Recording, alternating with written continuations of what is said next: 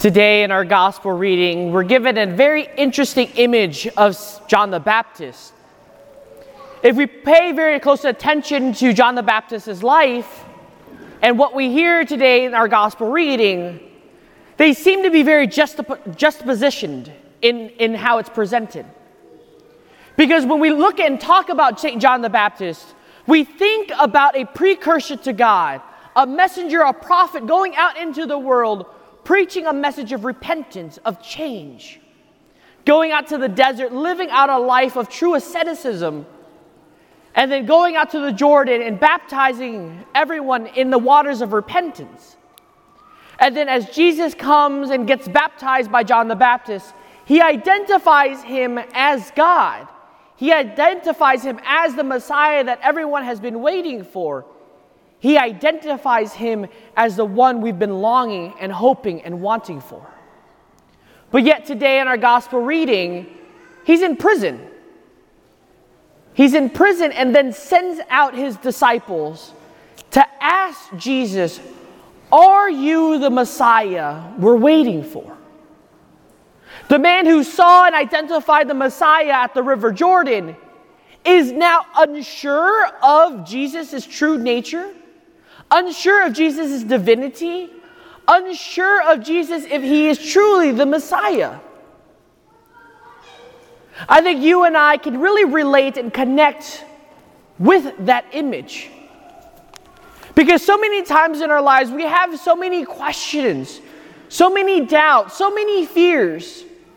Some of us sitting here in these pews have questioned whether or not that piece of bread, that chalice filled with wine, becomes truly the body, blood, soul, and divinity of our Lord Jesus Christ. Others may wonder why I'm even here as Catholic. Does God really exist? Is there such thing as true God? Others have wrestled and are challenged by the faith and the difficulties and challenges of the faith, living out a moral life, living a life of virtue, of holiness. These last couple of days for me internally, I've been wrestling with the fact of is eternal life actually true? For so many years, I've lived with the principle, live and love everyone as if there's no tomorrow. Care for others and treat others as they want to be treated.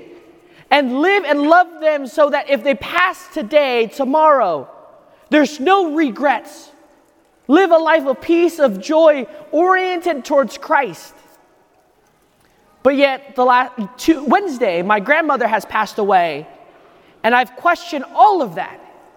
To live in doubt and fear, because if I thought those principles that came from the gospel message truly was going to be my guiding principle of life, why do I still feel bad? Why am I still struggling with the pains of that loss? Why am I mourning the loss still? Because if I live the life the way the gospel calls and entrusted me to, then there should be no pain. There should be no suffering. There should be no challenges and difficulties. There shouldn't even be doubt for that matter. But why is there still doubt, uncertainty within my own heart? I think we get the answers to all of that in the two analogies we hear in our first reading and in our gospel, in our second reading. The first analogy and image we hear in the book of the prophet Isaiah is a barren desert where there blossoms, flourishes, and grows with a simple rain. The image of a desert is very much a place in which we go out, a place in which we rip apart all the unnecessaries of life and really focus on the difficult questions and the challenges of life. But in the desert, we see through Scripture, plays a very crucial and important part. Because Moses, for example, Paul, the other example, and many others throughout Scripture, they enter the desert as one person, and they leave the desert anew. Because of what the desert can do to you when you allow the waters of the rain to penetrate and enter into your life. The example of St. Paul is he comes in not believing and leaves out as the most strong prophet, as a strong messenger, as a strong disciple of Jesus Christ. And he shares and is convicted by that experience he has in the desert. But that desert moment for us leads us to a lot of doubts, uncertainties, and fears. But that time is for us to really begin to wrestle, to allow God to enter into our lives and our difficulties. Because in allowing that difficulty to be wrestled with, to penetrate deep into our hearts, the waters of baptism, the water that Christ becomes and brings into our life, changes a barren desert into a flourishing ground with fruits and bears a lot of fruits. Because our image of the desert is barren and nothing can possibly grow.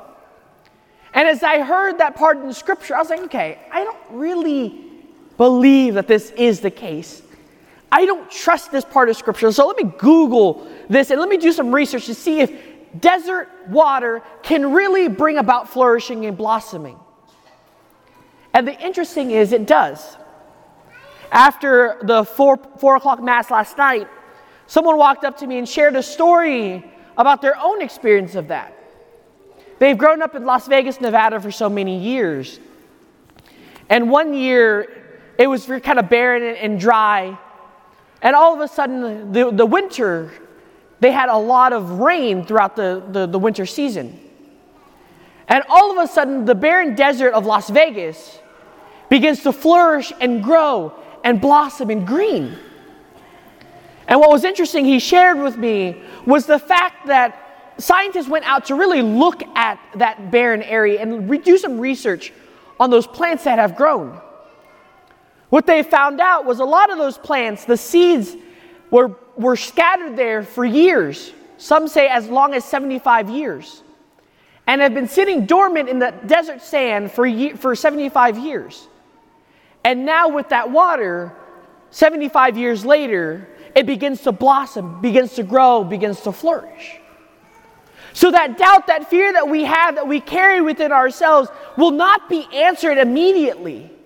We're not going to automatically be able to understand how the body, blood, soul, and divinity is dwelling in the bread and the wine.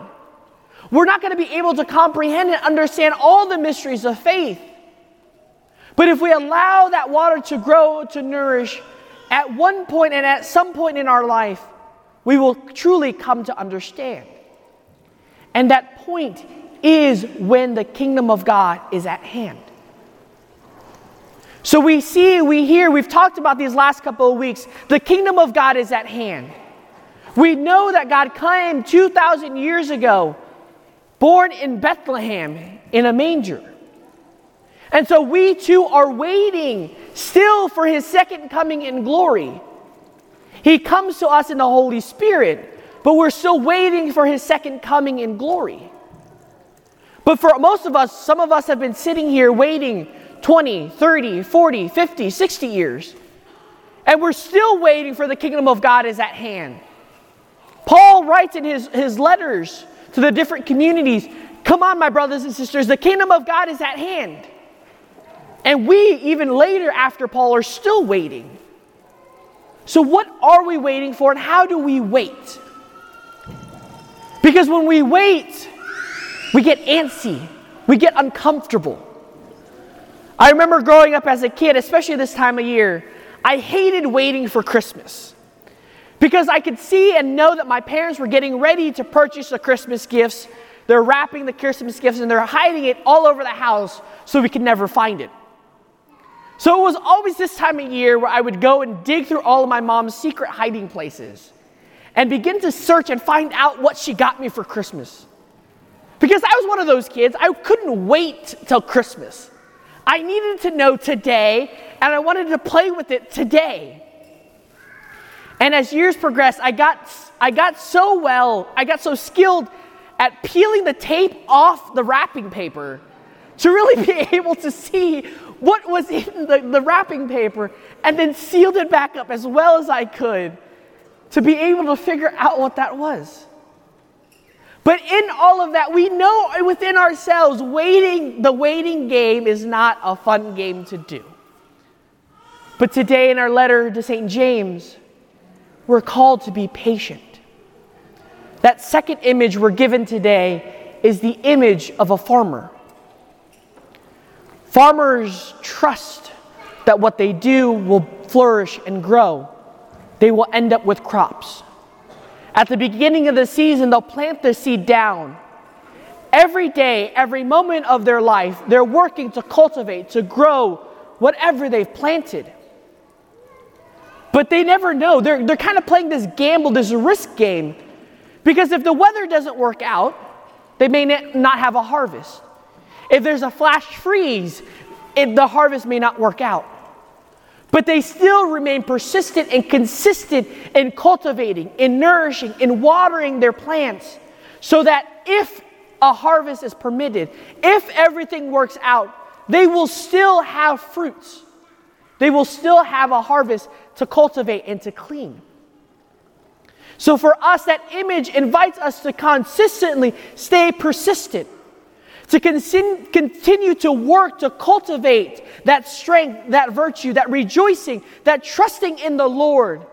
Yes, we may have doubts. Yes, we may have fears. But the more that we empty ourselves out and allow God to penetrate deeper into our lives, we begin to see the fruits.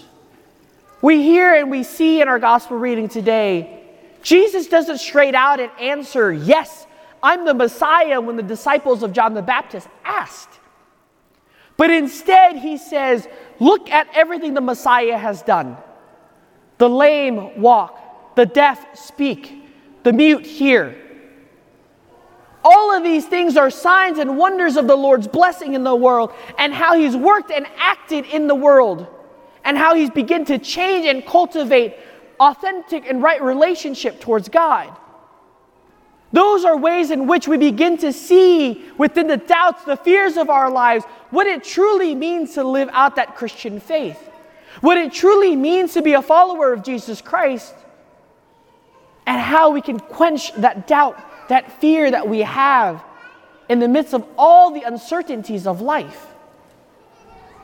But what is different and challenging also in the life of patience is in that we just don't work and cultivate the season 1 year and call it a day. The image of a farmer invites us to cultivate and to get better at our craft, to get better at our trade. So every year a farmer cultivates and harvests their fruits. Their technique is refined year after year after year. They become more efficient in what they do. They're able to expand their crops. They're able to do it better. So every year as we continue to rejoice and cultivate this adventus in our lives, not just in this Advent season, but every day and every moment of our life, awaiting for that second coming of God in glory, we work every year, day in and day out, to get better, to become holier. But most importantly, it's not just about me. It's not just about the crops I gain. But the harvest that we gain is meant to be shared, to give out to others. And so as we cultivate the adventus in our own lives, we're called to share that light of Christ to the world. Through our words, through our actions and our deeds, through the service of our brothers and sisters. Because just as the image that Jesus gives us, he didn't answer yes. He went out and did these things. We too, therefore, are called to go out and do those things simultaneously. We wait, we act. We wait, we act.